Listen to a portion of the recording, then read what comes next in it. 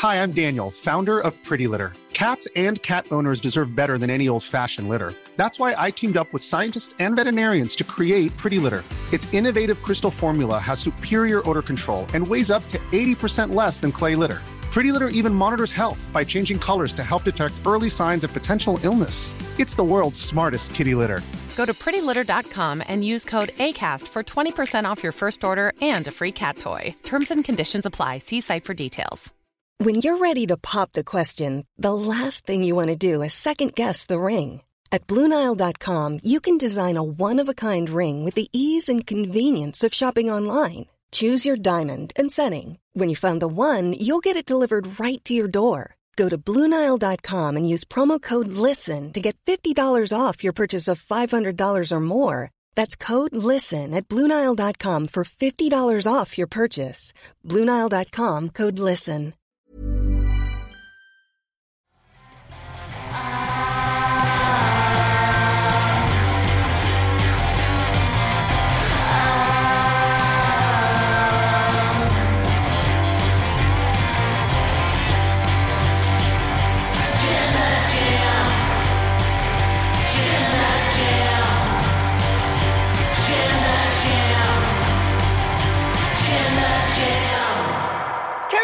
Return! Hooray! Which means the tag division is back again. Never went anywhere, baby. I sort of did. Glass Bros, McRiddle, the Highland Bros. Honestly, McRiddle was Very funny. That's the best team name There I've you heard. go. Actually, I did see someone in the live chat that also called them the Airheads, Yeah, I like the Airheads. which is very good because that's actually where Drew McIntyre's from, not So it Edinburgh is. or Glasgow. Welcome to the Wrestle Podcast Review of Raw. I'm Luke Owen, DAD. I'm joined by the Professor, the Truth, Dan Layton, and this is the Wrestle Podcast Review of Monday Night Raw. Please press the subscribe button if it's your first time here. Give us a little thumbs up as well and leave a comment down below with what you thought of this week's episode of Monday Night Raw. Or, join our live chat and let us know what you thought of the show if you're watching live. And if you are watching live, you're in the mood to click some links.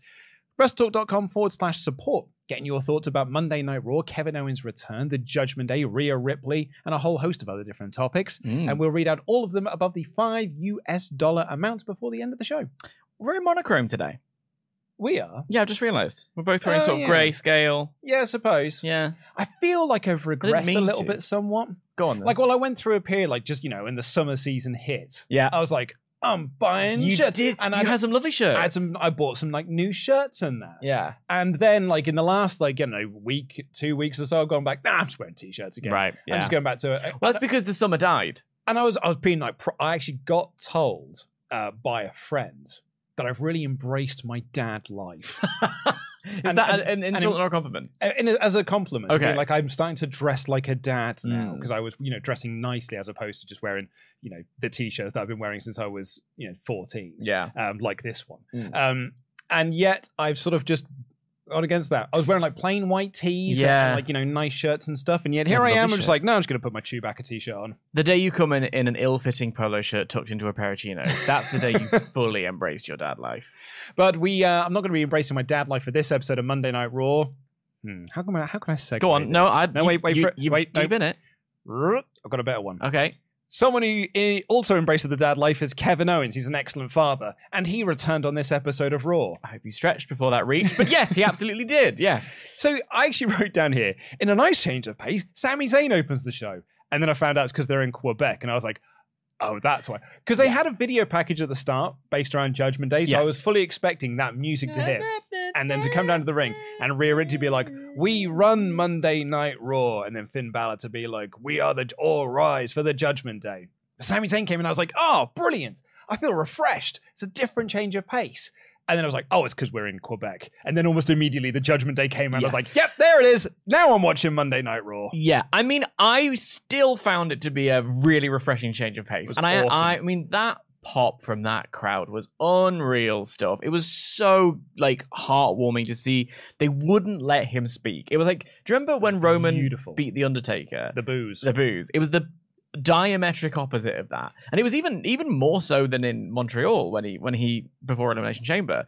It just felt joyous. It felt buoyant. There was a wide shot of the crowd, which I remember you know Tom Scott, the video maker, a YouTuber. He made a video a few years ago that was very much for him about It'll Be Alright on the Night, which was a UK bloopers show. Great show. And it was about what he considers the best title sequence in the history of popular television. And it's hard to disagree with him because it's so fantastic. It's a wonderful video, a heartwarming video. I recommend everybody go and seek it out.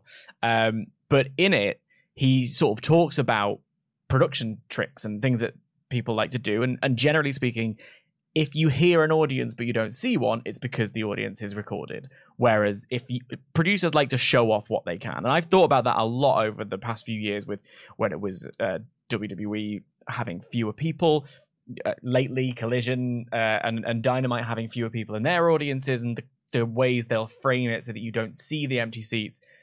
They showed all of this arena for as much of the show as they could. It was rammed. There was a point where Sami Zayn pointed at his watch, yes, as if talking to a member of production at ringside to be like, we're going long here. Yeah. Just so you're aware, you might want to tell people in Gorilla this segment is not going to time. And it was also interesting because he spoke this week about the bitter pill it was to swallow when he didn't win the championship. And I guess I've wondered when I was thinking about that, because Triple H basically said, what are you talking about? You main evented the show, and it's really important hot angle. You've done some incredible work. That crowd love you. Be proud of yourself kind of thing. And I was like, yeah, but it is bitter to think I'm not going to win the title. I'm not the guy they want to put the belt on. And I have wondered about his momentum because it has been this difficult and tricky thing where Kevin's not been on the show. Yeah, I feel that Sami has lost not all of the momentum. No, but he does stalled. not. He does not. Yeah, I think he stalled. He does not feel as hot as he did going into Elimination Chamber or even going into WrestleMania. This show notwithstanding in your hometown. Yeah. So, this is the interesting thing because I was like, I don't think Soraya's going to get this pop at home. Do you know what I mean? I think Will Ospreay might. But I don't think like a Saraya is. So this goes to show that there is a love for Sami Zayn that still endures, even though that it's his hometown. Yeah. Well, that's because Saraya's not from London. It's Norwich. Yeah, exactly. She's from Norwich. Nobody likes Norwich. That's why she's got webbed feet. That's... I apologise to the people of Norwich. I don't. Let's be Avenue. Come on! Let's be Avenue. Where's Ralph Man here? Anyway, sorry for the Americans. I, of course, don't actually think that about Norwich. Norwich is a beautiful part of the country. It's where Alan Partridge is from. But you did a sports reference. I did do a sports reference. I'm so proud of you. Thank you very much. It was one from 20 years ago, but I did make your sports reference. And it was a Delia Smith reference is what it was. Anyway, point being, I think there was a real... this felt for me like, oh yeah, Sami still has that love from the crowd. And it was really nice to see, and it got me in a really good mood for the show, which is what you want for your opening segment. Yeah.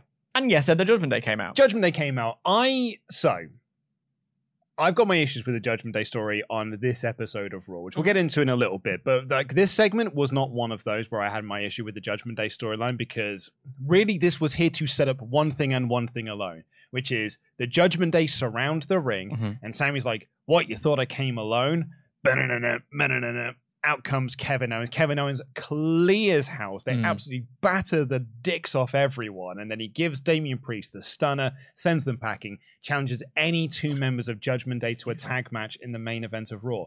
Like, as a return, the right place to do it. You know, it grew up down the road and all this sort of stuff. Absolutely, this was the show to bring Kevin Owens back on, because you're going to get the biggest pop possible. Yeah. And it totally worked. And this crowd... good for a lot of the nights, not so much in the Trish segment, but wasn't their fault. We'll get to that in a second. Well, they were very what they did was their fault, but I don't think them arriving at that point was their fault. No, we'll get there. But they were very mean about that. They segment. Were, but like this was a crowd that wanted to see Sami and KO, and they got to see Sami and KO, and they got to see them in the main event. So like as a segment, this was a big old thumbs up from me. We'd had the reports that Kevin did a dark match at SmackDown last week in Toronto, so you kind of were like, and also the fact that they hadn't stripped them of the titles, they worked it into an angle. There was these question marks about how serious was the injury. Good to know, not so serious that he's going to be out of action for a really long time. And yeah, I was just thrilled to sort of see the pop. Genuinely so thrilled to see Kevin Owens back. I didn't realize until I was kind of watching this and I was writing my edited review for the Rest Talk News how much I've missed him. Yeah. And it felt like such a babyface return as well in every sense of the word, like them speaking French. What I loved, there was a really amazing moment where Rhea Ripley, like Sammy says something in French or Kevin says something in French, she kind of looks around, she's like, I don't know what they're saying. Like, and it was really funny. I really enjoyed it.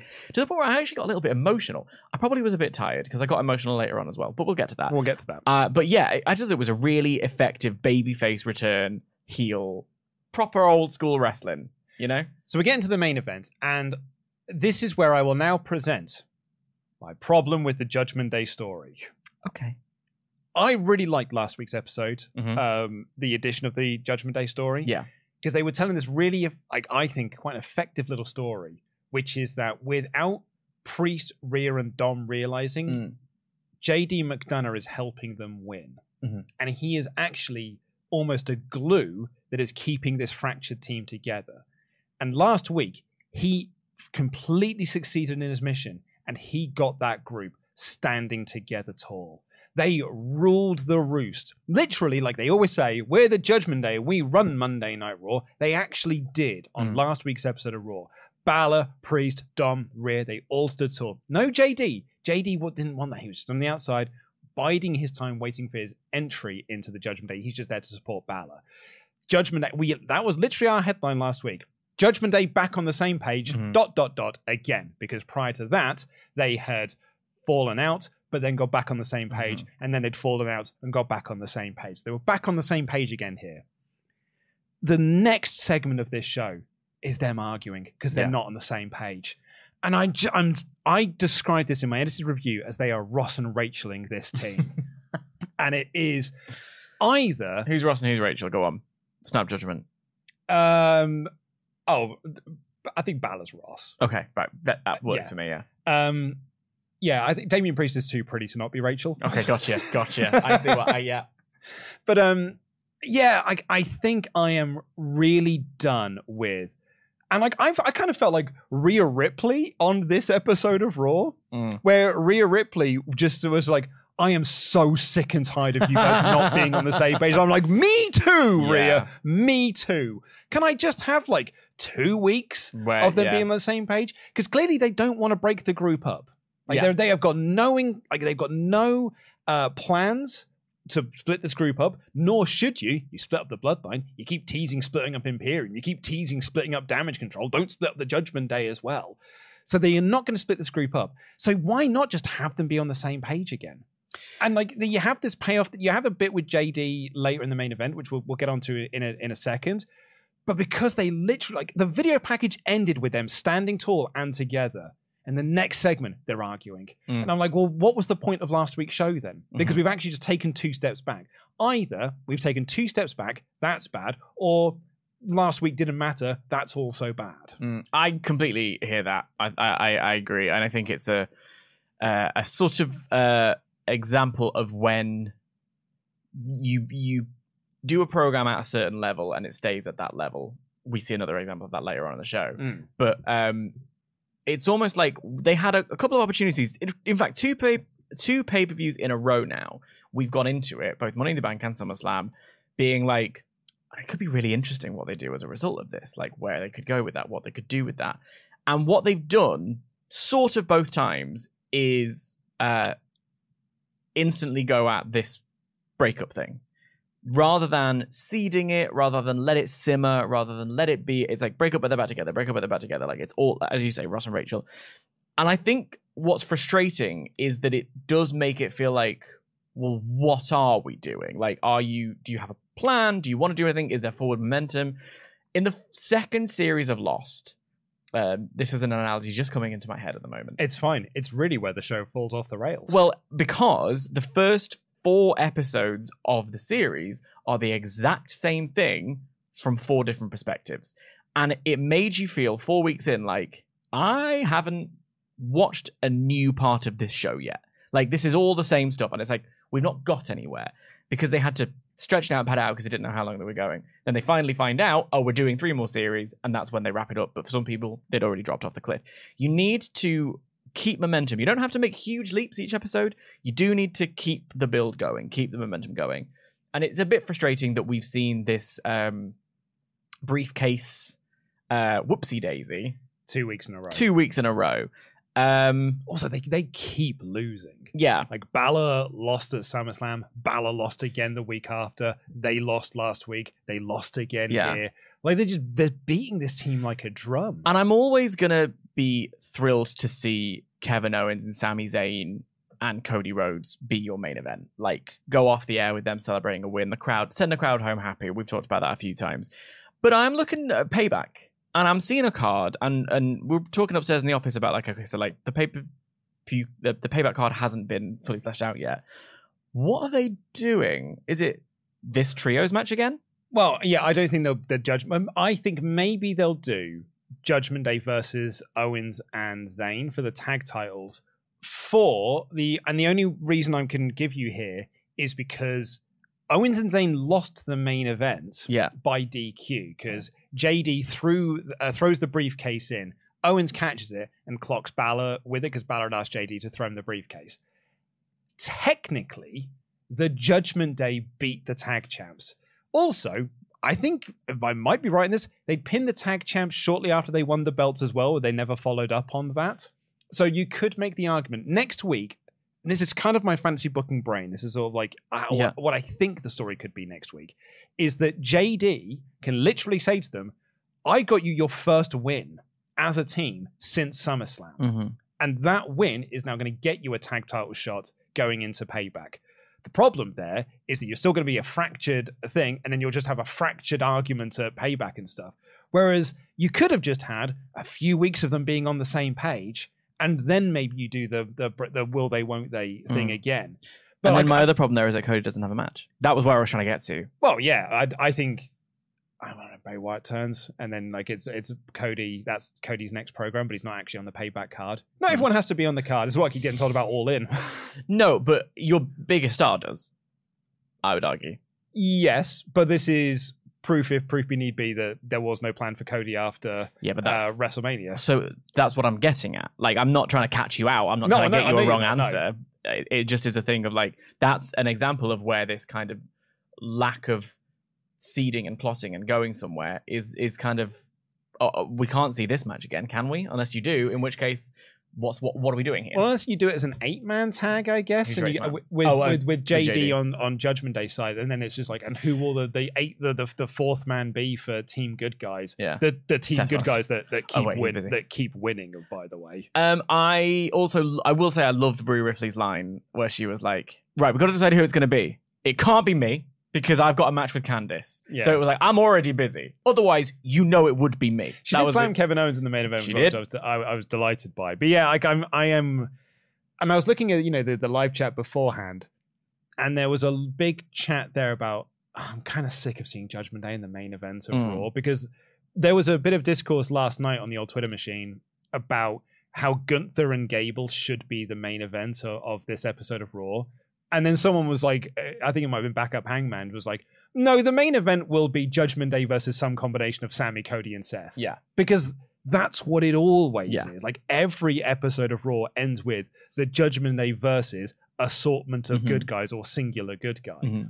And that's what we got again here tonight.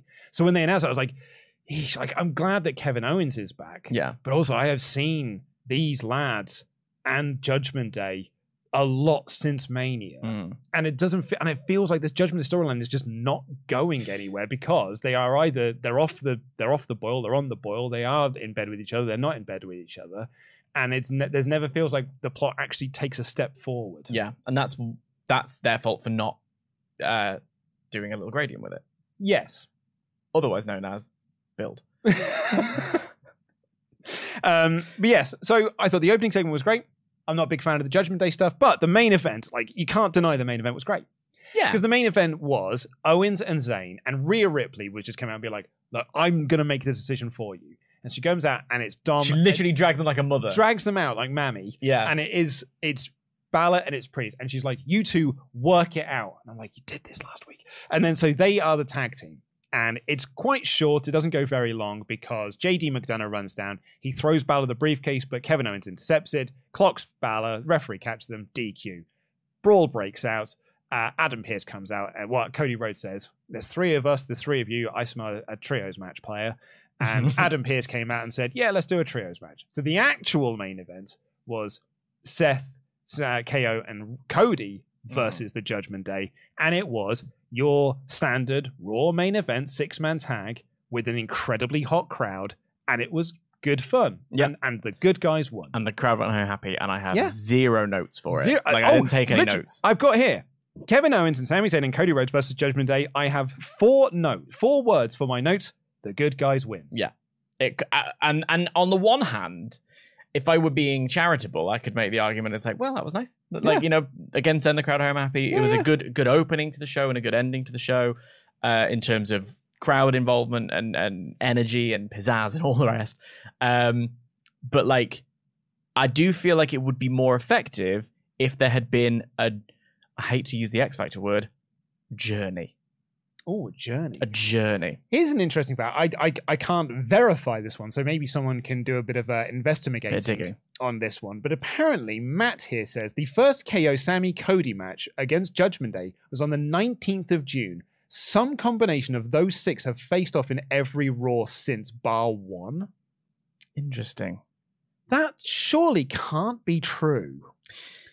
And yeah, I can kind of see it. But yeah, I think back and I'm like, but I think that is true. Yeah, and I'm just going to repeat myself, so I'll not, because that's what we're criticizing is the WWE repeating themselves, and I'm just repeating myself about do a story.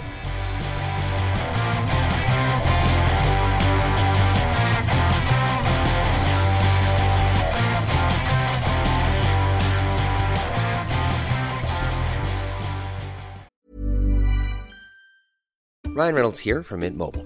With the price of just about everything going up during inflation, we thought we'd bring our prices down. So to help us, we brought in a reverse auctioneer, which is apparently a thing.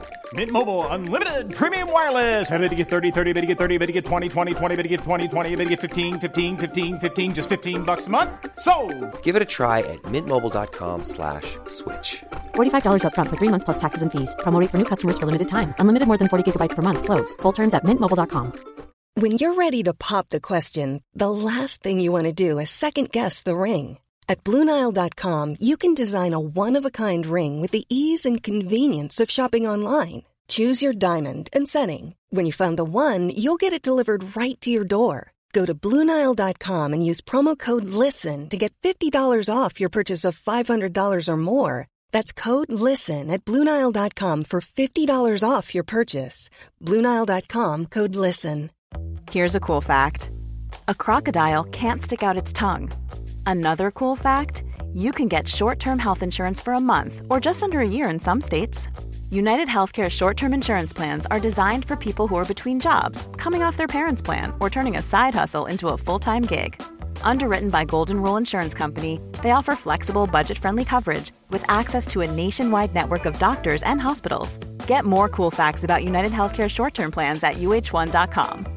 Hi, I'm Daniel, founder of Pretty Litter. Cats and cat owners deserve better than any old-fashioned litter. That's why I teamed up with scientists and veterinarians to create Pretty Litter. Its innovative crystal formula has superior odor control and weighs up to 80% less than clay litter. Pretty Litter even monitors health by changing colors to help detect early signs of potential illness. It's the world's smartest kitty litter.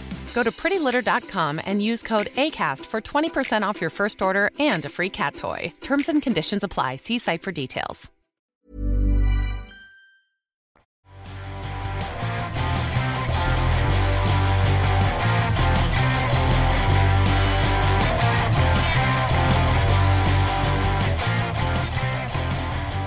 Well, let's get into what you thought of this. I mean, maybe we could do a poll. Actually, I don't think Mod Mother is around, so maybe we won't do a poll. Do you know what, Discord? No, I won't. I don't want to change my name. Why didn't you just deal with it? Because I'm not. I don't want to give Discord the satisfaction. Okay, but it's I'm not losing this battle. It's affecting me now when I open my iPad because you're logged in as me. But let's get into what you thought of this show. Please do wrestletalk.com/support. We'll read out all your comments about the $5. And Kevin here says, a proper laugh when Rhea said, we need to see who'll be in the match. I've got a match with Candace, so it won't be me. Awesome to see KO back. I hope the tag division gets better focus in next week with the New Day back and the Street Profits push. That was genuinely the sense I got from this with the Kevin Owens return was. And then the following match you got from that. Yeah. Oh, a tag division. And the way that match works, yeah, like exactly. what went down. It was all about building up a tag division. I'm like, yeah, awesome. We have a tag division again because the tag titles have been on hold since the Saudi show. Yeah, I think that's fair to say. They certainly haven't defended it. Yeah, Kevin and Sammy, because obviously Kev gets injured. Yeah. But it's not like him and Kev were going into a big program anyway. They were at Money in the Bank, but they were in the Skybox. So it was just... Yeah, or they did Pretty Deadly, didn't they, on the SmackDown beforehand? They did do Pretty Deadly. They did do it. And that's true. I was there. That was a really good match. I enjoyed myself very much. But it's not like they were in a program with Pretty Deadly. No, Pretty Deadly won a tag team title shot. And so pretty much since Money in the Bank, there has been no... But that's the period where Kevin's been injured and they've got to close out the story with the Judgment Day, which has been going on for ages, but they've got to close it out. And then, we'll look at a tag feud. Yeah. They do need to lose it at some point because, I mean, maybe they don't. Maybe they just go on a big old run because they're stars. Yeah. And what do you do with them when they're not together? Yeah, I guess. Probably feud them together. Yeah, why not? Hector has been a member for 19 months in a row, says, now that Quebec boys come back, where does the division go from here? Well, I think you could certainly put them into a feud with New Day. Yeah. I think them versus Viking Raiders would be pretty fun. Obviously, there's Street Profits over on SmackDown. Yes, because they hold both belts. Yeah, you got Judgment Day in the main event if you want to do some stuff with Balor and Priest or Balor and Dom or whatever. Brawling Brutes are there. You could even do like Vinci and Kaiser. Finally, give them something to do. Well, that's interesting that you say that. Because they comment that Gunther makes on this show. Well, kind of the way they're looking at each other as well. It's the idea of stepping up, and maybe the answer of stepping up is stepping up against being a tag team. Like, that's interesting. Yeah. And there was another tag team I thought, DIY. Yeah, there was a DIY mention here. There's a DIY mention on this show, so I could see, DIY being a big program going into the latter half of the year. Mm-hmm. Kevin again says, during the Ms. Tozawa segment, I had a big LA night isn't over, the yeah chant is over vibes. I hope I'm wrong. Gable's celebration was very Lex Luger-like, but the match was awesome and it can build to a good story at Payback. I mean, we'll get to should we go to those segments when we go to those segments? Yes. I don't think I agree with the LA night isn't over, the yeah chant is over. I don't agree with that because that's the same argument of like, Bryan Danielson's not over, the yes chant is over. Yes. But it was, WWE were proven wrong on that fact when they tried to give the yes chant to Big Show and it didn't get over, and they gave it to Stephanie McMahon and it didn't get over. Yeah. Bryan was over. Yeah. Danielson was over. I mean, like, people still chant what, but it's not. Yeah. The same thing, I think.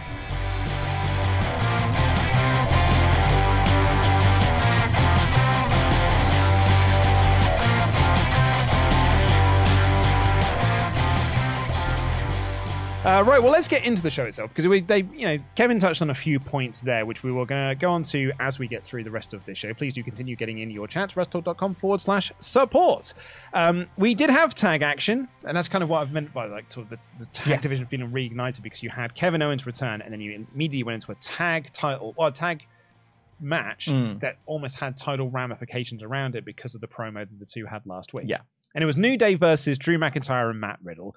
Man, it felt like a real anti-pop for Riddle. Like, New Day got a pop coming out, Drew got a pop coming out, but man, Riddle came out to like almost nothing. Because he's a dweeb with his little bongos and his flip-flops. Well, I mean, this match will not help that in any case. Interesting. Because this story of this match is Drew is great and Matt sucks. Because Matt was worked over the whole match, and then they went to build to the hot tag with Drew. Drew got pulled off the apron by the Viking Raiders, and then Matt Riddle got pinned. Yes, interesting though, because I was quite intrigued by the crowd's reactions because I felt like the crowd were kind of into the hot tag Riddle Drew team. I thought Riddle had some really good offenses. They were into Drew getting in the ring. I thought they were into Riddle as well, personally, from where I was sat. And I thought it was interesting because it was like they didn't know how to react to the New Day. Because the New Day is stopping the hot tags, they're playing the heel. And they were in the heel corner. Yeah, so it was a very interesting one for me. And I don't know, I got the vibe that they weren't... It's one of those things where Matt Riddle as a person I don't care about, but then he starts wrestling and I'm like, yeah.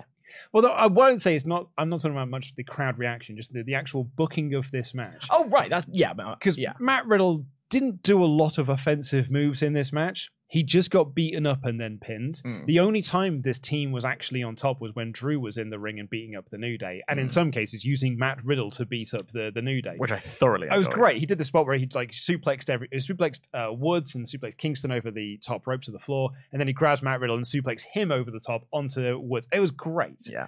But yeah, I don't think this did Matt any favors. Particularly then because the Viking Raiders get in and they beat everyone up. So with 3 guys, they couldn't take on 2 of Viking Raiders, but 1 Drew McIntyre could beat them up. And I said in my review, and this is quite hyperbolic, I do appreciate, it proper reminded me of those times in like 06, 08, 09, when John Cena or Triple H or Shawn Michaels was in the tag division, and the whole person was like, we're just going to beat up the tag division. Like there was a match where literally John Cena actually Triple H and Shawn Michaels just beat up all of the tag division in one segment. Well, and that's the segment. The feeling I got from here was that Drew's actually a star, and he's a star above the tag division. So I agree with you, but I don't. The way that this segment was that, as I said, perhaps this is just like PTSD, not to make light of that, of course, but I'm trying to use that as like a broad general term. From that period of time when it was just like the tag division sucks and the bigger stars beat them up. Randy Orton was really guilty for it as well. And again, it's always the booking that does this. No, I know what you're saying. And I think what is different for me is I did feel that Drew was looking like a big star. And I did feel that there were moments in there of like, I still think it's like seeding towards Drew having a heel turn or like a moment. It's like the RK Bro heel turn we've been wanting, but we never got. He's 100% turning heel next week. But during the match, Xavier said, like, you aren't even a real tag team. And then later on in the show, we get a segment between them where they sort of do say, you know what, you've actually got something. You gave us a good match there. We also saw the Viking Raiders come out for once. They didn't hate an interference ending. There was something for me in it where I was like, yeah, I kind of see a tag team division forming. And then, yeah, later on we had other ones. And as we were saying in the other chat, I'm like, it's doing, in contrast to what you're saying there about it buries the tag division, which you did used to happen back then.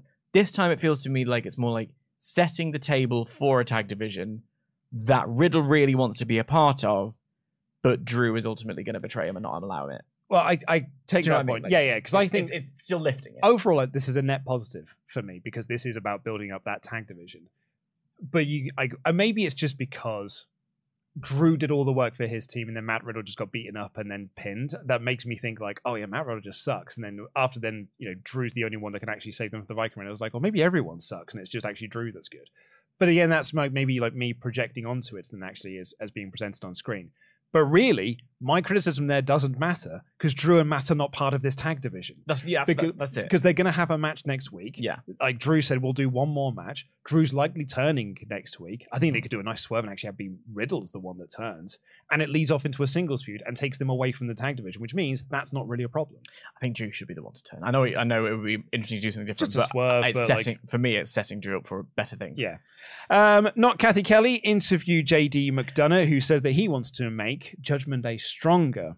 And Finn walks up and he's about to say that he thinks that JD should join the group when Rhea walks in to say that they need to decide who's being in the match. Not Kathy Kelly's really impressing me. I think she's doing a really good job. And I think good on you, Jackie. Well done. Absolutely. Got a promo for Shayna Baszler that had some Mortal Kombat style graphics in it, which she's not Kathy Kelly, to be clear. Sorry, I just had a moment where I thought like, I'll put you over, but you want Kathy. Very few people are, but anyway. Sorry, Shayna. Yes, we got a promo for Shayna Baszler, and then we got the Gable Gunther segment of this show. Yeah. Because you had a recap of Gable and Vinci last week and Gunther and Otis last week, and then you had a promo from Gunther, this video promo about how he is close to beating the Honky Tonk Man's record, and it's time. Time's almost working against him, but he's the ring general, and that doesn't matter. And then Gable cuts this promo with Byron Saxton. They're talking about how this is the biggest match of his career. Like, you've been working 10 years to get to this point where you might be able to win singles gold. Maxine was so great in this segment, so affable to be like, look, if anyone, no one has worked out how to beat Gunther, but if anyone can do it, it's Master Gable. Otis was great in it as well. He did a similar thing of like, you pulled me out of... I think I was just tired because this got me emotional as well. Yeah. So I probably was just a bit sleepy this morning. But I thought this was awesome. It was great. And then the match itself, hot take, everyone. Chad Gable is a great wrestler, Gunther is a perfect wrestler, and they had an incredible match. I think you need to calm down. I really liked, all of this. Mm-hmm. And even the finish. Yeah, I like the finish. I get the arguments of the Lex Luger. I think I don't. You're now the third or fourth person to mention this. I have no idea what you're talking about. So there's a moment when at SummerSlam, Lex Luger beats Yokozuna by countout. Yeah. But doesn't win the title because he wins by countout. Yeah. But they act like he did win the title because they drop like lots of confetti down. Obviously, that's a much more like overblown thing. But the argument, like, WWF's presentation of it was like he managed to beat Yokozuna. Like no one beat Yokozuna, but Lex Luger managed to do it. But the actual like the optics of it are that man is celebrating like he won the title, but he didn't. And at the end of this, Chad Gable is celebrating like he's just won the IC title. But he hasn't because he's won via countout. And it's sort of like, when I was watching, I was like, oh, this celebration is almost just a bit... Don't get me wrong, love the finish because I think it builds to a really interesting stipulation you can do at Payback. So I'm not down on this. I actually think this is great. But the celebration, I can see why it's easy to make fun of the celebration because you almost could have dropped confetti down. He was so happy about it. And they were really going to have a conversation. He beat Gunther. No one's done this in a year and a half. And I'm like, yeah, but... he didn't win the title, though, did he? Who's the real winner here? It's Gunther. He still got the belt. I didn't hate it, and I actually I don't agree that the celebration was too much. I thought the celebration was actually, for me, the right amount. I do agree that it's one of those things where it's like, yeah, but you didn't win the title, and you should at least acknowledge that in some way. Like they did. Gable should be celebrating because he beat Gunther, but should be sort of mouthing off to him now, being like, I've got you. I've got you in this, that, and the other, as opposed to being like he was holding the belt away from celebrating like he'd won the belt. I want to give my take on the whole thing because I have a lot of feelings on this match, which was that, first of all, it was incredible. And it was really interesting to read Gunther's thoughts on A, the championship, and B, the art of wrestling over the weekend. He talked about how it's the man that makes the title. He talked about how he wants to make this, he needs to step up the same way he did with the NXT UK title. But also he was talking about, essentially he talked about flippy wrestlers looking for attention rather than taking the time to get your strikes over, your simple work over. And when you get that over, it has almost more of an impact, and they believe in you, which was something, he's the first wrestler that has ever said flippy nonsense is rubbish and have us all go, yeah, I'll listen to you because you're a perfect wrestler. And I was thinking about that a lot while I was watching the match because there was such brilliant wrestling going on here. Like there was chain wrestling right at the beginning with Chad holding on to the face lock. There was the double underhook delayed suplex from Gunther to Chad that I thought was just glorious to see. Gable doing a brilliant sell job. At the one point, Gunther tried to whip him into the corner and he couldn't run. He sort of fell down and had me go, uh-oh. Yeah. Like I want to make... It's the Kenny Omega sell. Yeah, and it was really effective. The chop that took Gable out of the air. Yeah, when he jumped out of the air and he just chopped him with it and then just decked him with a lariat. And then he manages to get the ankle lock on him. And then the interesting thing about the ankle lock is that, as strong as Gunther is, he's off his feet. Like his strength is in his arms. And I've said this before, my favorite thing about Gunther is, and this goes back to his Walter days as well, is he wrestles like a big man. Yeah. But isn't afraid to sell. Yeah. Like he's a regular sized man. Big time. One of my big issues I have with WWE's big man mentality, like Vince always thinks like you've got to wrestle like a big man, and that includes don't sell. But that often means it's just like, well, then what's the point of wrestling? You're just sort of like just walking around the ring. Gunther sells. Yeah. And he gets over peril and pain and actual adversity within his match. He is still the big scary monster, and he's the ring general. But there's a believability in being able to beat him, and that's what makes him so perfect in when he gets his wins. Completely agree, and it carried on from there with they even seeded the finish earlier on when Gable was sent out of the ring and managed to get back in on a 5 count. So it wasn't like he was like almost making the 10 count. It was like a 5 count. He was like, I've got to set myself up, get back in the ring, keep going. There was a takedown which brought out this vicious intensity from Gable that was just wonderful. And then when they do build to the sort of close, they're on the outside. Gunther is pounding on the guy, and I'm like, God, that must hurt. And then he manages to lull Gunther to the corner. He hit that ring post so hard. I almost wish they could have done an effect where the ring post lights turned off. Because it was so hard that I felt it. And I was like, God, that must hurt. And then he uses his own momentum to fall backwards into... And I love a move when someone uses a big guy's momentum on him. It was so great because he'd already done the deadlift German, which is impressive in its own right. But yeah, he just falls backwards into a German suplex over the barricade. It was spectacular. And he uses his final energy to get himself back inside of the ring for the 10 count because he's an athlete and he wants the victory, gets the victory. And it felt like wins and losses mattered in that moment. Do you know what I mean? It's the first person who's ever beaten Gunther on the main roster. Yeah, I know what you're saying with the ticker tape, and I know what you're saying with the idea that it was too much of a celebration, and you know, I was sat there thinking, I have to be honest, I was sat there thinking, like, yeah, but that's not you winning the title. I hope they acknowledge that in some way. However, I think for me, what made it work was the seeding of it earlier on, and then the idea that Gable, as an athlete, was like, I've got to still get the victory. Well, and he did it. This is why I liked the match that they had a couple of weeks back with the 5-minute timer. I know you had your issues with the sort of the structure of that match and the sort of like the logic behind that match, but I thought that was perfectly executed. The 5-minute bit was great, and I think I thought the whole thing was perfectly executed, and I think here this is perfectly executed. Outside of a minor quibble that the celebration was almost too much because you didn't win the title, maybe you acted like you did, if I may. Yeah. The reason why this was perfectly executed is all off the back of that 5-minute thing, which is where Gunther had underestimated him, and that led to the 5 minutes, and then he took him to his limit, and then Gunther eventually, pissed off, beats him. In this match, Gunther starts off this match trying to get a count-out victory. He does a move, throws him to the outside, count him out, ref. And then Gable gets back in, does some more moves, throws him to the outside, count him out, ref. Because he knows that Gable can probably beat him, so he needs to find ways to not beat him. And in the end, realizes this plan isn't working. So he batters him, batters him, and batters him, and batters him, and still can't pin him. Everything he does, Gable kicks out. Hits him with a bigger move, Gable kicks out. Beats him again, Gable kicks out. He keeps on kicking out. So he's like, fine, I'm going back to plan A. Takes him outside, I'll batter you, and I will batter you outside the ring, then I'll get in the ring, and I'll win this on a count out. Gable outsmarts him, so it's Gable that gets the win by a count out. That is a brilliant bit of storytelling and booking that I think, and I would, build to a rematch for this title where the title can change hands on a count out. Because then you can really build this idea of the 10 count getting back into the ring. And that creates a whole new level of drama because we know that Gable can win that match.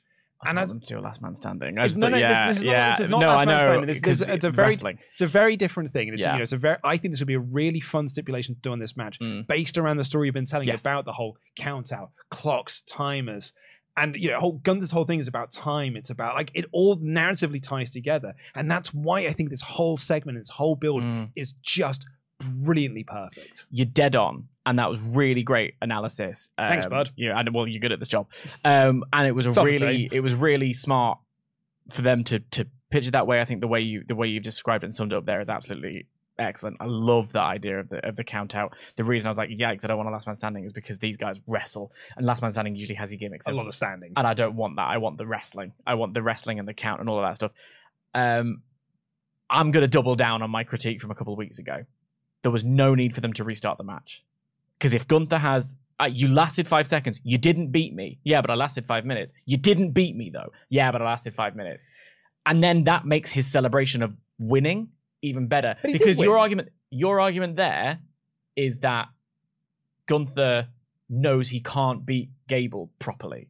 Will he beat him because he started the match again and he beat him? So I just think cut that bit and you have a perfect storyline. I think it is 4.75, and I think that was a stupid logic choice. The only thing I would say there is that in that version, Gable has beaten him. Then no, because they were about to announce that Gable won, and they stop. So, because Gunther has to maintain his perfect win-loss record. They shouldn't, because they're in control of it. They don't have to. Logic booking. Well, obviously, yeah. Like logic booking. You can do whatever you want. Yeah. It's pro wrestling. But I've got nothing but glowing things to say about this, other than Gable's celebration was a bit much. You didn't win the title, mate. Oh, and here's the only thing here's the last thing I will say on the celebration, because I get that it's a bit of a tired point at this point already. If he does win the belt, I've already seen him do the big celebration now. That one. The ticker tape. I gave you, and now I'm taking that one's less good. That one's less good analysis. I think this needed more of a I outsmarted you celebration as opposed to I just won the title celebration. It's all solved if you don't restart the match after the 5 minutes. But whatever. Well, I will disagree on that one. But you know what we'll do? Go on. Agree to disagree. No. One of us has to win. This Judgment Day argued more about who should be in the match backstage. In their little pearl pool there. Yeah. The lovely little house. And Rhea said, quote, "I thought you buried this hatchet last week." And I wrote here, "So did I, Rhea." Cody was getting ready for his interview, and then we cut to Gunther shouting at Imperium, "Stop trying to break this group up." And then Rhodes cut a promo with Saxton, and what he decided was that backstage is not the area to do this in. We should go do this out in front of the Quebec crowd. Mm-hmm. So he took Saxton with him to interview him in front of the Quebec crowd, and he was there just to say, "Hey, do you know who are great? Kevin Owens and Sami Zayn. And they're in the main event tonight, and I think you should be in their corner. Thanks, guys. I'm out." I hated this. I bloody hated it. It started off with him saying JD's looking like a Funko Pop, and I thought that was really funny. Also ice cold. But have you seen JD McDonough's profile photo on WWE.com? I've not. I'll have a look. So, look, we were having a conversation last week. No. Earlier in the office. I thought it was about the conversation we had last week about people saying that it looks like Finn Balor with a massive head. Well, we're getting there. I would almost like you to stop until I preface this, but we were having a conversation about the most attractive wrestlers on the roster. Not started by me, started by Andrew Datson. Of course it was. And then I'm scrolling down. Horniest man alive. I'm scrolling down and I'm like, buddy, I don't think it's fair to say that you have a big square head. But that photo that they've got for him on his WWE.com profile, show the people, is just a little bit mean, I think. Honestly, lads. Have a rethink of that one. Get him a new one. He's there every week. But yeah, then Cody comes out and he has this whole it's this whole thing. I think what it was this idea that they were building to have the walkout moment and then the gigantic, because you can do that shot from the entranceway where you get to see the wrestlers POV and they walk out and this huge arena full of people screaming for them and what that looks like. But the crowd was sort of like, yeah. And it wasn't Cody. It's because it's not Sammy and KO. It's not Sammy and KO. It's Cody, and they did respond to him in a big way when he came out later on. But like, there was, the moment didn't feel as like, oh my god, as he had to ask the crowd to be into this more than they were. Right? Because why? It was a bloody interview with Byron Saxton. Like, it wasn't a big deal. Dude, you got to fill 3 hours somehow. Yeah, well, you do. WrestleMania is really far away, is what I wrote down. We've got a video promo from Shinsuke Nakamura revealing what he lost in translation into Seth's ear last week. And it turns out what he whispered to Seth last week was, "I know about your back." We all know about it. He wrestles topless. We've all seen it. Yeah, with his little Riley Reid tattoo that he's got. And just because look. We'll talk about the tattoo. Carry on. He talks about how Seth has a bad back. And they show lots of video clips of Seth with a very bad back and a lot of ouchy back bumps that he takes. But it's both metaphorical and physical, because his back is breaking physically and his back is breaking metaphorically because he is crumbling under the pressure of being the world heavyweight champion. This was a great video package. It almost felt like WWE saw the in-ring segment last week and were like, do you know what we should do? A pre-tape. Yeah. And just let him cut the promo in Japanese and we'll put subtitles up. Yeah. This was way better for it. It was shot brilliantly. Yeah. It was really effective. It was moody. It was impactful. And this was legit cool. Yeah. This was so cool for Shinsuke Nakamura. I thought this was tremendous. I thought it was a really excellent, effective use of Shinsuke Nakamura because his performance style, his delivery style almost doesn't lend itself to the live promo or the backstage interview because he speaks quietly but also with a very heavy accent with also a bit of a lisp. So like there's it's kind of sometimes, especially when it's not his first language, a little bit hard to fully follow what he's saying. So by allowing him to lean into speaking his own language and trusting that your audience can read, it was really powerful and impactful and gripping. Like when Asuka and Io would cut promos on each other in Japanese, it just really works. It was also nice to see him look fully comfortable and fully able to luxuriate in the time that they can then edit the promo down so that it feels snappy, that it feels pacey. And I thought the content of what he was saying was really amazing and really insidious is a word I would use. And it really explained why why Seth would panic. I have a similar tattoo. Yes. The tattoo I have on my back is the kanji for courage, which is one of the it also, so it's yu and ki, which means spirit and energy in the way that is in the courage. But that character for courage is in the Bushido, which is the samurai code, the way of the warrior, which is what Seth has on his back. So first of all, I felt called out when he's like, "We need to. I know about the problem with your back. This tattoo." What also felt, he knows about the literal injury of the back, but also how Seth can't live up to that code. Almost like the idea of like, I as a Japanese person, and there was a beautiful shot as he turned around of the tattoo as well. So like, it's almost like I as a Japanese person know about this in a way that you as an American can't really ever understand or live up to. And I don't know if that was the real purpose of it or the direct, but it was a really nice touch. Yeah. And I will say, 2008 was a long time ago. I was 18. I thought it looked nice, so I had it tattooed on me. We've all got tattoos that we got when we were 18. Mine is on my arm. Yeah.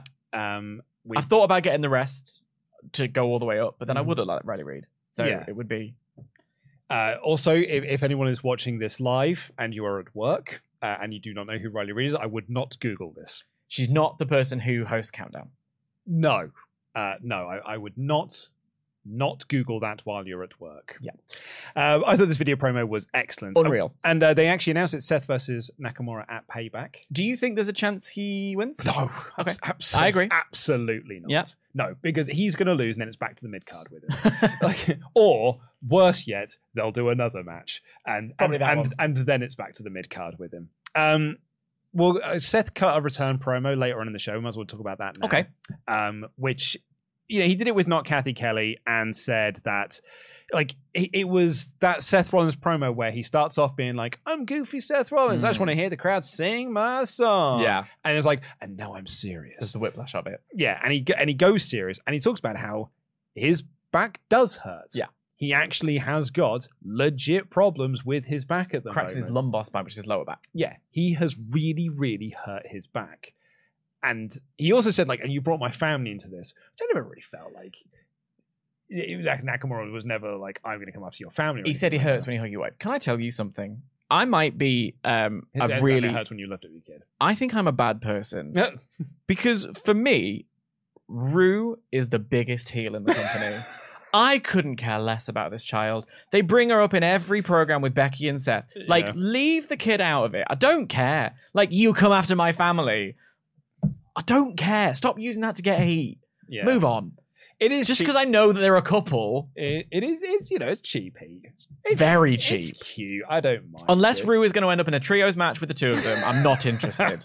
Yeah, she will do eventually. We got a promo for John Cena's return on SmackDown, which is next week. It is next week, isn't it? September 1st. Yep. Day before Payback, and then he goes off to India. Yeah. And then we have... Do you see the things going around about he's going to do a promo with LA Knight, the idea that people have, and he's going to say something like fine speech, because he always says fine speech. Fine speech. Which is, I think, the 7th move of Doom. Like, no, I think he's going to do a promo with Grayson Waller and confuse him for The Miz. Oh, God. Like, didn't we have a main event at WrestleMania that one time? Yeah. We then got Rhea Ripley. You said Riley Reid for a second. We then got Rhea Ripley squashing Candice LeRae. Dead quick. And she also pulled out her submission that she hasn't done for a little while. Yeah.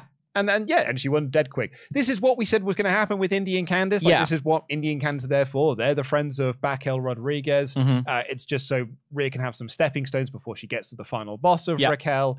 And after the match, Raquel came out on a crutch. And you could tell that she wasn't really hurt because Raquel's a bad actor. And she was sort of hobbling along, revealed that it's all a ruse. They had a brawl, and Raquel announces they're going to have a match at Payback. Do you remember when they did that promo about how much Candice believes in fairies? Yes.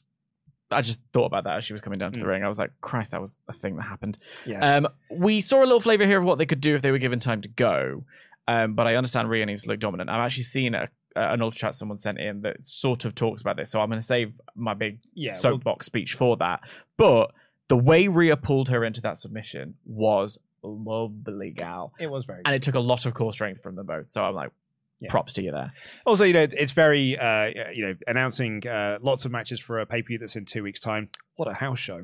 Anyway, we've got But it's not in Wembley Stadium! I'm trying You little troll! I am trolling you there. We've got a recap of LA and Miz from SmackDown. It's almost like they've been telling stories over a few weeks and then just announce the matches, which is, what happens in all of wrestling. Biggest show in history! Dude, it's the way that wrestling works. I'm just saying. I'm saying what we're all thinking. We've got a recap of... Tell me when I'm telling lies. Where is the lie? We've got a recap of LA Knight and Miz from SmackDown, and then Ciampa cut a promo backstage where he referenced that you need to do it yourself. Mm-hmm.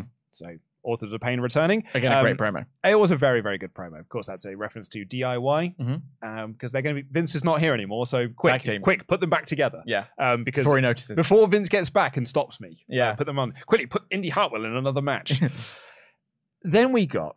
Look, I know you didn't like your Cody segment. Yeah. I didn't like this segment. Okay. And this segment is amazing on paper. Okay.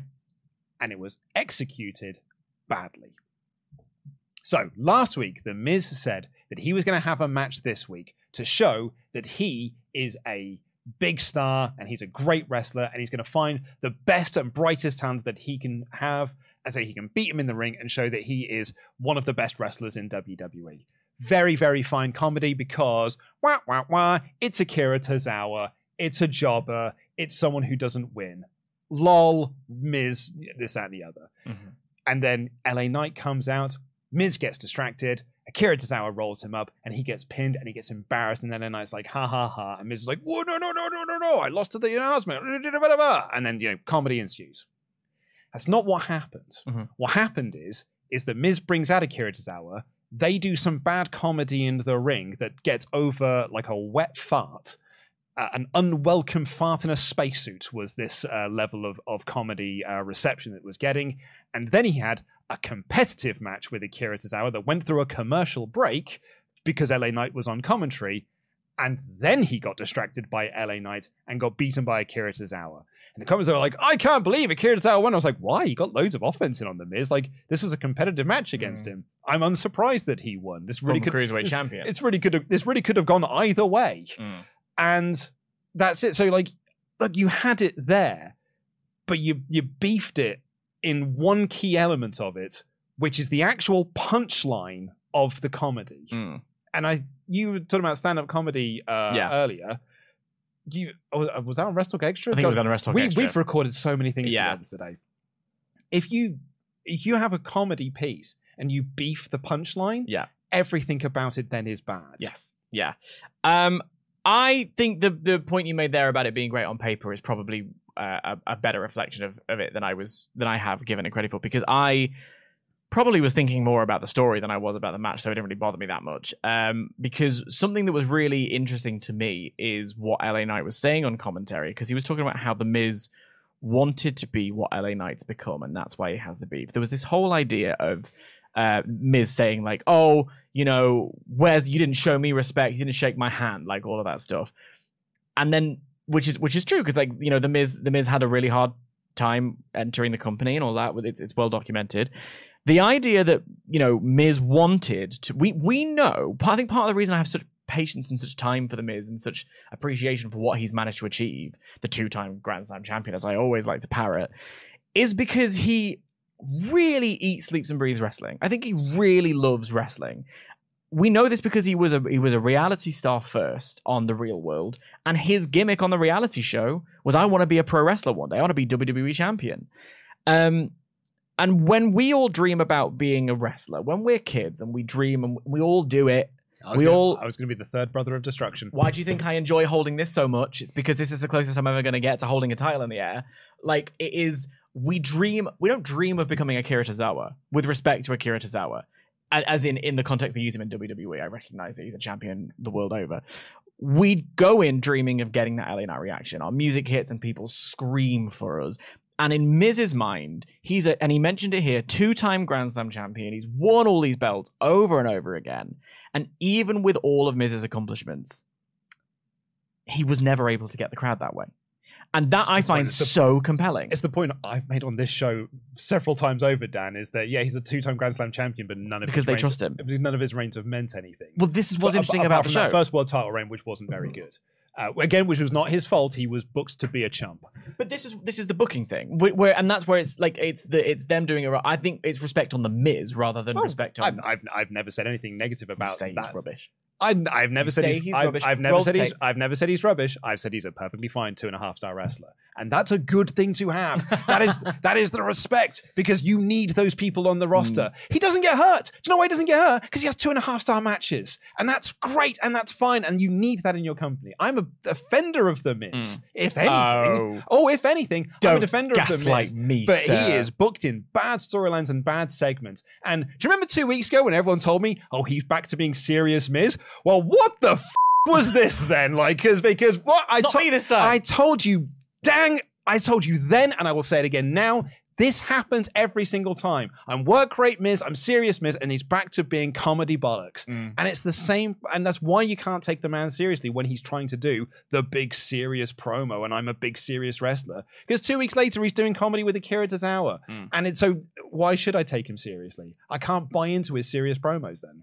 That's fair. I just will never agree with you on this. But do you agree with me that the comedy here didn't work? And they beefed the punchline hugely?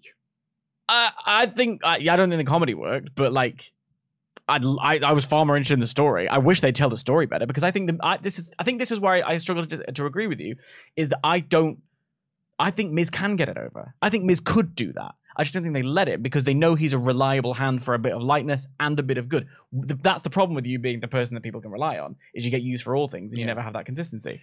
I also very much enjoyed more of a Knight, stop me when I'm telling lies, saying like, yeah, congratulations, Miz, you were a background player at WrestleMania for The Rock and John Cena. That is genuinely the truth, everyone. This is what I'm talking about. Yeah. This is a really interesting and compelling story, and I wish that they would give it the dramatic heft that I think it actually very much has. I don't even mind that this is a feud over 2 losers. Because LA Knight lost on SmackDown and Miz lost here, and then I have a match to determine who's the bigger loser. I don't even mind that, because the story is they distracted each other into their losses. They're so fixated on each other, which is why it would have worked so much better if this was an Akira Tozawa sneak roll up win. Yeah, well, yeah. I nearly skipped an entire segment. Actually, nearly skipped several entire segments. Matt Riddle and had a chat to where they found out we're going to have the Matt and Riddle tag match next week. McRiddle. And Rhea argues with Priest. And then Becky Lynch came out for a promo. Good God, rivalry on cooldown. Yeah. Yeah, it is a little bit, actually, isn't it? Yeah. This is, you got a power card was played on you at SummerSlam, so you can't do the match now on SummerSlam. Yeah. And rather than blowing it off on the next day with a submission match. Yeah, sorry, I vetoed your star there, so you can't use Becky Lynch, I'm afraid. It's like, oh no, well, I haven't got anyone else I can book on Raw, so I'm going to book Becky and Trish.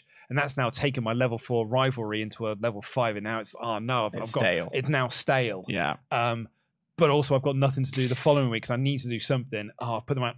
Oh dear, bad reaction. And this crowd, like me in that previous segment, swore at them in the ring. Oh, I didn't know what they actually said. They said, we don't give an F.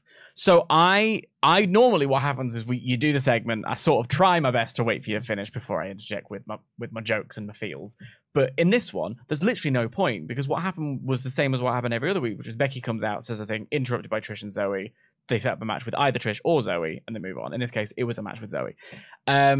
I'm so frustrated, and it does tie us back into the Judgment Day thing, which is that it hasn't moved on or gone anywhere new or become anything, and it's been 5 months. WrestleMania was April the 1st.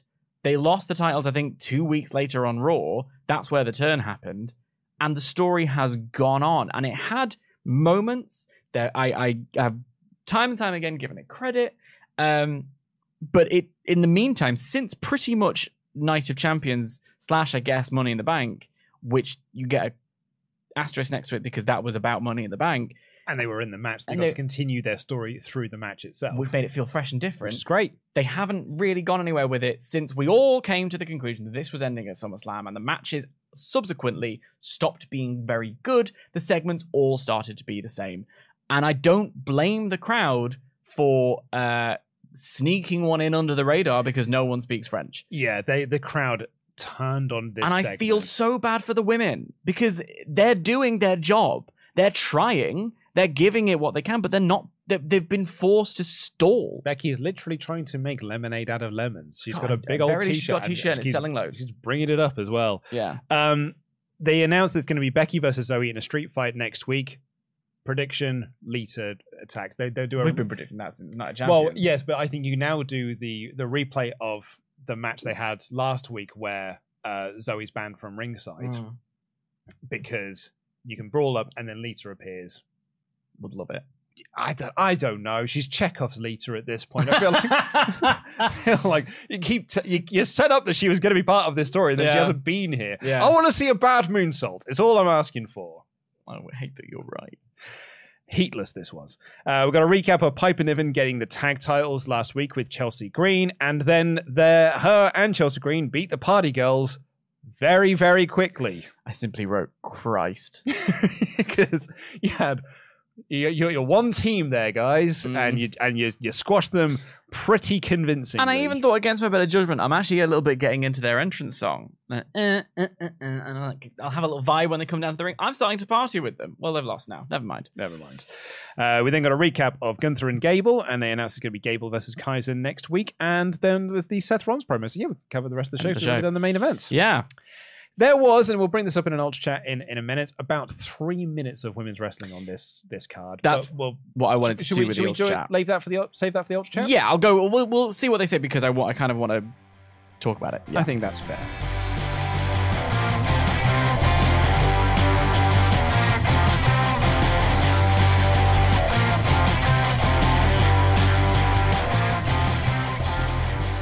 Well, thank you all so much for watching this show, but we've got to shout out some very special people, which are our Patreon pledge hammers. Ooh.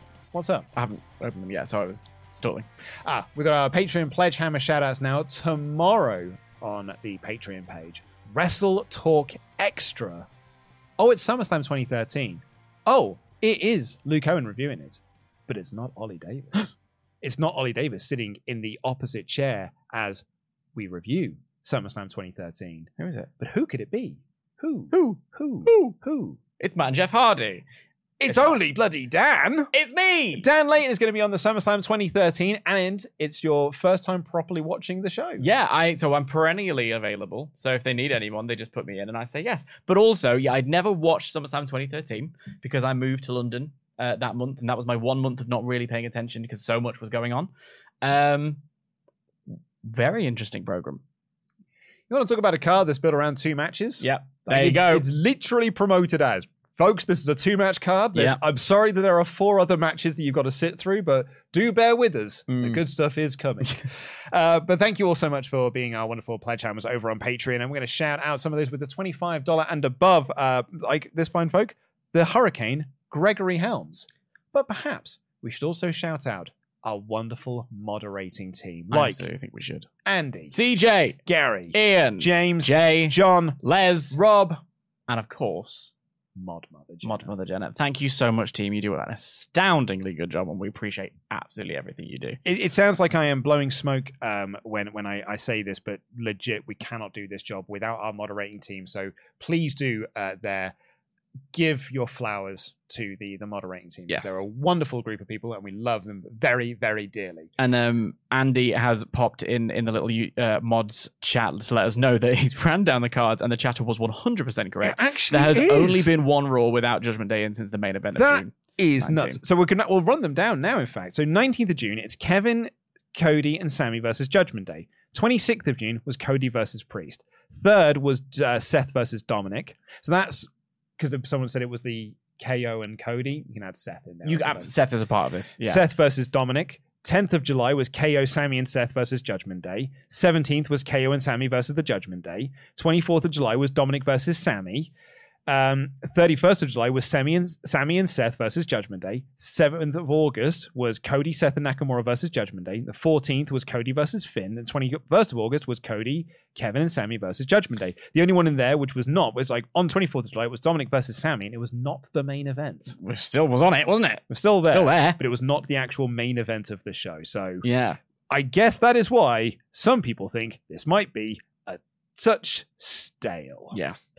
Also, please, what would you have scored, Raw? Oh, I give it a thumbs up. I had a really good time. I think this third hour was the weakest. And I think as we look at the Judgment Day segments as a whole, I do completely agree with where you're at.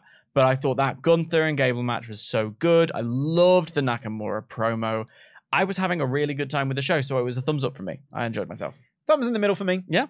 Thumbs. This is a proper mid-show. This is a proper Triple H building show. Oh, it was great. These shows happen, and I don't mind. Oh, and it had the opening segment. I wanted to cry. I loved it. I had a great time. I don't mind a building show. Yeah. Building shows you need building shows. That's how you build to pay-per-view. So I don't mind this being a building show. You've changed your tune. Since when? Shows don't need build. That is. Oh, Daniel. Later, I will call you by your real name if you are not careful. That is not what I said. Now who's gaslighting? Me. Do you want to apologize? No.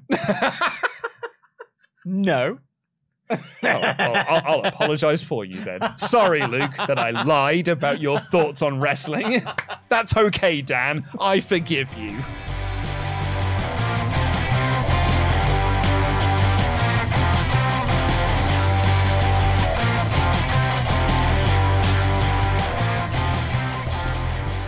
Getting the rest of your Ultra Chats to, what do we call them? Alpha Chats. Alpha Chats. To wrestletalk.com/support. Ding, ding, ding. This is your final call. And Kevin that kicks us off here. Oh, no, we've already done that, Kevin. We've done Kevin. Kurto here. So, here we go. Under 3 minutes of women's wrestling on a 3-hour show is beyond bad. 27 minutes of women's wrestling for Rhea on Raw and pay-per-view since becoming the champion. And that is BS. Even Shida will have had more minutes after this week, and she won it on August 2nd. What's those that say about WWE? Your last sentence, I'm going to stop turning it into a WWE versus AEW thing. It's a women's wrestling thing overall. I'm not having it be... No, okay, so I agree with that. Yeah. There is one company that gets there's no one taking signs to Raw that say book the women's division better. That's because there should be. Well, yeah, but I think this is the interesting thing is in this show we had 3 separate women's programs: Trish and Becky, Rhea and Raquel, the tag division. So the program. Oh, look, but that's the book. My point that I'm trying to make is it's almost like, well, much like on Dynamite, it's like, well, we made this the main event of Dynamite 200, and that's appropriate. And see, we care. And here, it's like, well, we have 3 different segments. See, we care. That's not good enough. Like, it's not. I mean, there's other. The men's division gets booked badly too. It's not a question of that. It is more of a question of trying to do it. And I think what's really interesting specifically about Rhea, and what I think your point here is so interesting, and thank you for doing the maths on it. 27 minutes of women's wrestling for Rhea on Raw and pay-per-view since becoming champion. Now, some of that is injury. Some of that is injury. She was working house shows. However, what's super interesting about that is, and I saw a tweet, so I want to read the tweet because it is very accurate. Your phone is so fancy. It's massive and it's gold. It's so fancy. I know. It's massive. Bougie. I don't put a cage on it so that people can see how fancy it is. If I had a case on it, you wouldn't tell me it was fancy. Is that what it is? Yeah. Because my phone doesn't feel as fancy. I like people to know. Well, nothing. I mean, hello. Like, just my little phone here. Yeah. Yeah. What's that, 1 camera? I've got 3, mate. Oh, wait, what do you need 3 cameras for? Really big zoom. Totally sex tape. So the tweet here is from at Seahawk, which says, WWE introduced a dominant, untouchable women's champion at a time where people are pushing for more TV time for women's wrestlers. I think Rhea being a bulldozer is great, but I get the desire for it to be the other way. And I think that's a really pertinent way of putting it. You've got Rhea, who they want to build as this absolute beast of a champion who can dominate and really like knock everybody out, knock out all comers. At the same time, we, as you are quite rightly pointing out, are looking for far more than 3 minutes of women's wrestling on the show. Like, we want these people to have... We have Candice LeRae here in this show who could have a great match if they wanted to. They could go for a long time. And the prime example of how you do that well is everybody's favorite, one guess, Gunther, right? Tell me Gunther is not a dominant champion, right? And you do it by having long matches where he looks vulnerable, but ultimately wins because he's a monster. Do you think Gunther's not a monster because every now and again he sells? Absolutely not. I thought it was a rhetorical question. No, that was because I knew the answer this time. Remember last week when I tried to do a question and I completely failed because it turns out Ric Flair problematic. But this one I knew, right? We like Gunther. Gunther's great. He's a perfect wrestler. Swinging a hit for Dan Layton this time. But yeah, so that's your prime example. And I think you could still have Rhea be this big dominant champion in a division that gets other people over, that has decent programs that you believe in. You've got the roster. You've got the talent. AEW, WWE, both of you have the talent. They are not the question. The question is the time you give them and how effectively you use it. And that, for me, is what is the most frustrating. But I do fully take your point about it is, and your point as echoed, AEW is the one currently with the sign in the audience. That's because Give Divas a Chance happened already. So they've already had that heat. We need to keep the heat on them. It was 10 years ago. It wasn't. It was 2015. Okay, yeah, all right. Yeah, I know. But 10 years is an exaggeration. Yeah, but it's still a while ago. But it is that thing of we need to keep the heat on. I mean, much in the same way that we've seen with the Women's World Cup. What's happening instead of the Women's World Cup, who sold out stadium after stadium after stadium on Australia, really competitive tournament, really inspiring women. What we're talking about at the moment is the way that the Spanish men behaved. The head of the FA, the coach. Yeah. It's sport across, and there's people who say things like, "Oh, nobody wants to see it, nobody cares about it." Well, it's a case of if you keep having that attitude, the patriarchy wins. And I'm sorry to use the word that everyone hates, but that's kind of what it is. I just think it's about giving them the opportunity, and you have to be better. You just have to be better. And you there being Triple H and Tony Khan, you guys have to be better at the way you choose to utilize your women. There's no reason that Rhea Ripley can't be a Gunther. There's no reason that a Hikaru Shida can't be winning that championship in a huge program with Tony Storm that culminates at Wembley Stadium. I echo everything you just said, folks, and I agree wholeheartedly. Except. No, there's no except there. No, I agree. Normally you have an except. No, I agree wholeheartedly. I was actually going to say I feel that, like, I think that WWE are on a precipice of a Give Divas a Chance moment. I feel it. Yeah, I really feel like they are getting to that point. I agree. And it almost, maybe I'm going to put my cynical hat on for a second, if I may. I'm putting on my Triple H cynical hat, the great politica, the greatest politica in wrestling history. And he is the greatest politica. He won. So I'm going to put on my cynical hat here. He's waiting for that moment. To utilize it. Because then he's giving the fans what they want. That's good politics. That's good right there. Best for business. That is best for business right there. That is brilliant politics. Bring back Stephanie McMahon. Tarila Marquez said, I just don't want Gunther to lose the title. Not now, because I hope that he's still got it when I see him live at the end of October. I think it would be more effective to keep it going. I think he's retaining for a while. I don't think his run is stale yet.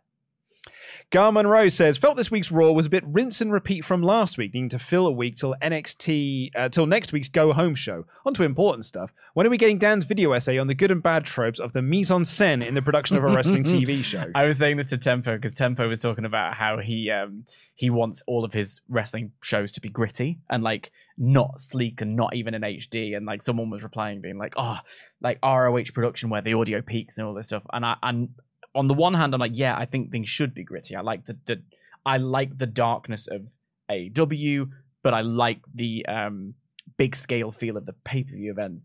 Nobody deserves audio as bad as ROH in the mid-noughties. Nobody wants bad audio. You might think you do, you don't. I have a lot of feelings about that. I at the weekend went to see the preview cut of Ghostbusters, which was a beta max VHS tape that Jason Reitman found in his the attic when they were doing research for Ghostbusters Afterlife. And it was the preview cut. It was the cut that was shown to like Sony executives and a small test audience. And so it's like unfinished effects. It's alternate takes. There's no music in it whatsoever because the score hadn't been done yet. Scenes are slightly different because they haven't quite like tightened the scenes up. A fascinating thing. It also meant that I was watching it on a VHS effectively. Like they plugged in a VHS and they screened a VHS onto a big screen and it looked terrible. And I loved it. And I'm not a HD guy. I like things to be clean. Well, the thing is though, when like Blu-ray came out, my eyes looked at it, I was like, well, that looks the same as DVD does. Wow. And like, I bought, people had to pop at me on Twitter once because I didn't have a HD TV until like 2 years ago. You had a flat 4x3 square. I had a flat screen TV that from like the mid 2000s that I'd sort of held on to because it worked perfectly fine and I had HDMI ports. Like, what more do you need? And I could plug my PlayStation into that. It's grand. So then I've under Twitter pressure bought a HD TV and I was like, I'm just watching Sunday Brunch. Like I don't need to see Tim and Simon in glorious HD. And even then I've not noticed a difference. And people are, I'm not the guy who's like, I need to get this on 4K Blu-ray because I don't see the difference because it's just not my thing.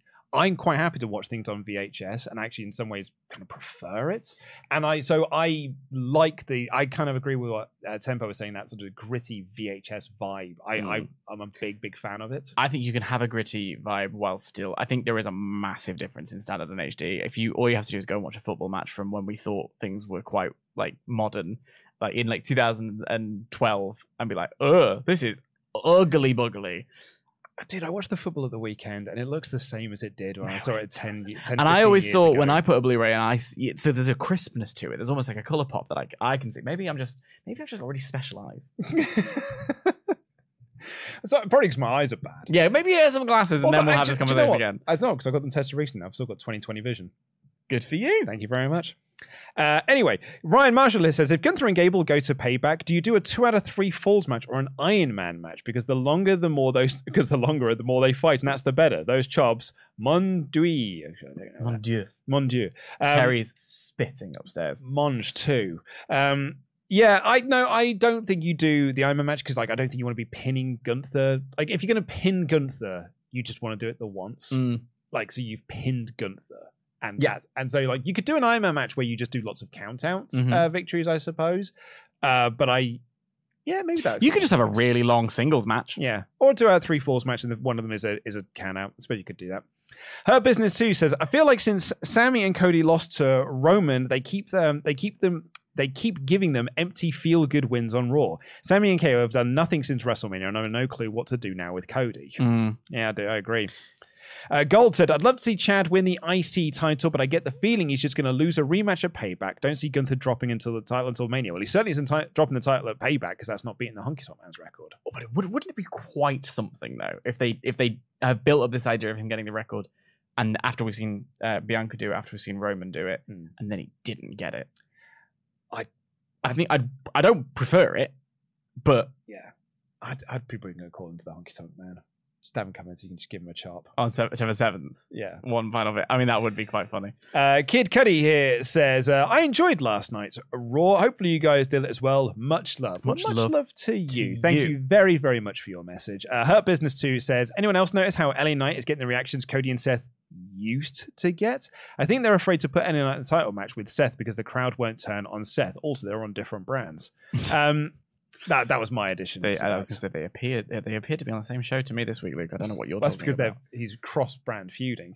LA Knight, he is uber duper over.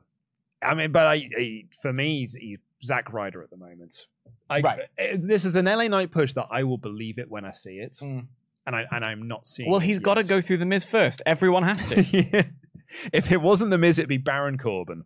Ashley Acid is a Memberg for 6 months in a row. Thank you very much. And Mr. Higglesby, who's been a Memberg for 22 months in a row, says it's almost been 2 years of being a Memberg. Love your content, lads. KO and Sammy are back. Also, Moxley's going on that vacation. Also, when is Moxley going on that vacation? Or have we given up on that? Yeah, whatever happened to his vacation? He got to go to Japan and have things put in his head. That's his idea of a vacation. I suppose, yeah.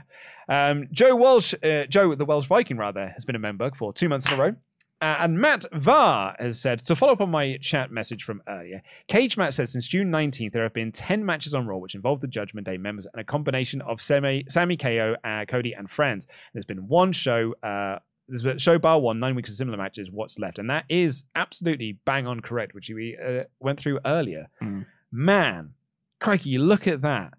And I wonder, I'd actually be very curious to know how many of those Judgment Day actually won. Yeah, I don't think it's any. I think there is one. One or two, maybe. Maybe one or two. Because I'm pretty sure, I think in that 17th of July one, KO and Sammy might have lost to Dom and Priest.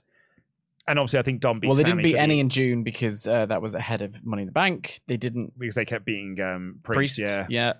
Sammy didn't win the NXT title, so... Yep, there's that one. Yeah, who knows? But Sammy and Seth, I'm pretty sure, won. It's obviously Cody, Seth, and Nakamura won. Cody won. Cody, Kevin, and Sammy won last week. They won again here. Like they lose a lot. But that's kind of always been the story of Judgment Day. Like, you know, I've quite famed on this channel for mocking the Judgment Day and Edge feud. Because Edge won every single one of the matches they had.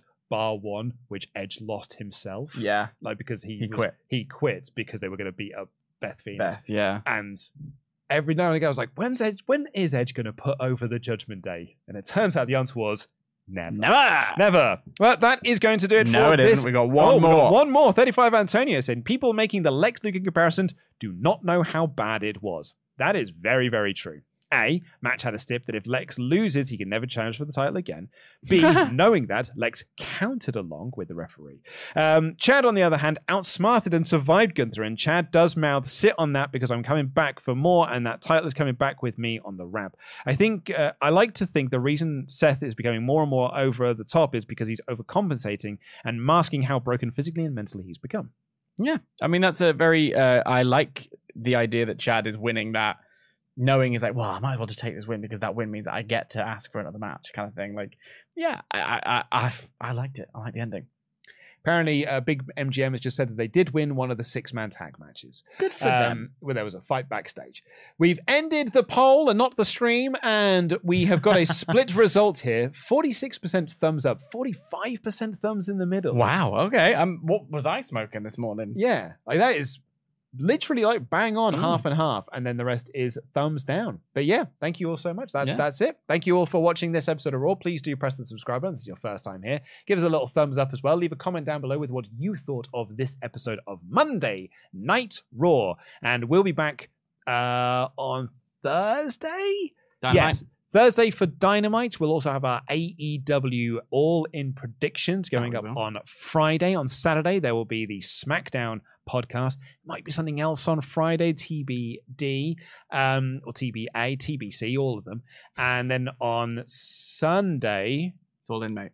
We're all in. Yeah. There's what we do on Sunday? Yeah, well, I was trying to think if there's any content going up. There isn't. We're all busy at All In. And we're also going to be going to, on Saturday as well, we're going to Defy in the afternoon. We might be going to the Progress show as well, and then going to the Rev Pro show in the evening.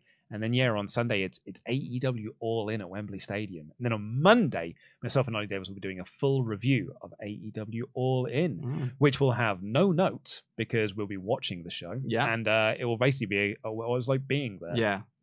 God, I cannot wait. It's come around, doesn't it? It really has come around, and I'm really, really thrilled about it. So please do. We just had a chat come in who's just said, hello, you beautiful people. Hope you're having a great day. Annoyingly, I'm working this weekend, which I am missing All In. No.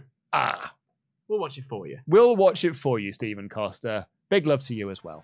Thank you all so much for watching. We will see you on Thursday for the Dynamite review. I've been Luco in DAD. That has been the Professor, the Truth, Dan Layton. Jam that jam. Jam that jam. Jam that jam. Jam that jam. Jam that jam.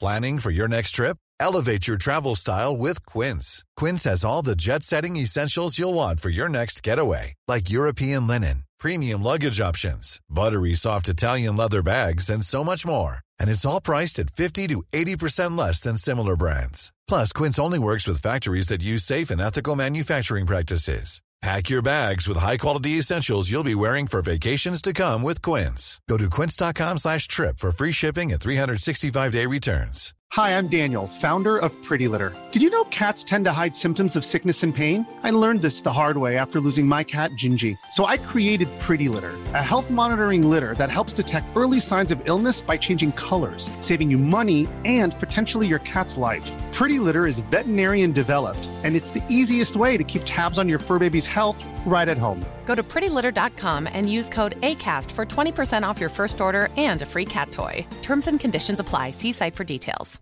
Mom deserves the best, and there's no better place to shop for Mother's Day than Whole Foods Market. They're your destination for unbeatable savings, from premium gifts to show-stopping flowers and irresistible desserts. Start by saving 33% with Prime on all body care and candles. Then get a 15-stem bunch of tulips for just $9.99 each with Prime. Round out Mom's menu with festive rosé, irresistible berry chantilly cake, and more special treats. Come celebrate Mother's Day at Whole Foods Market.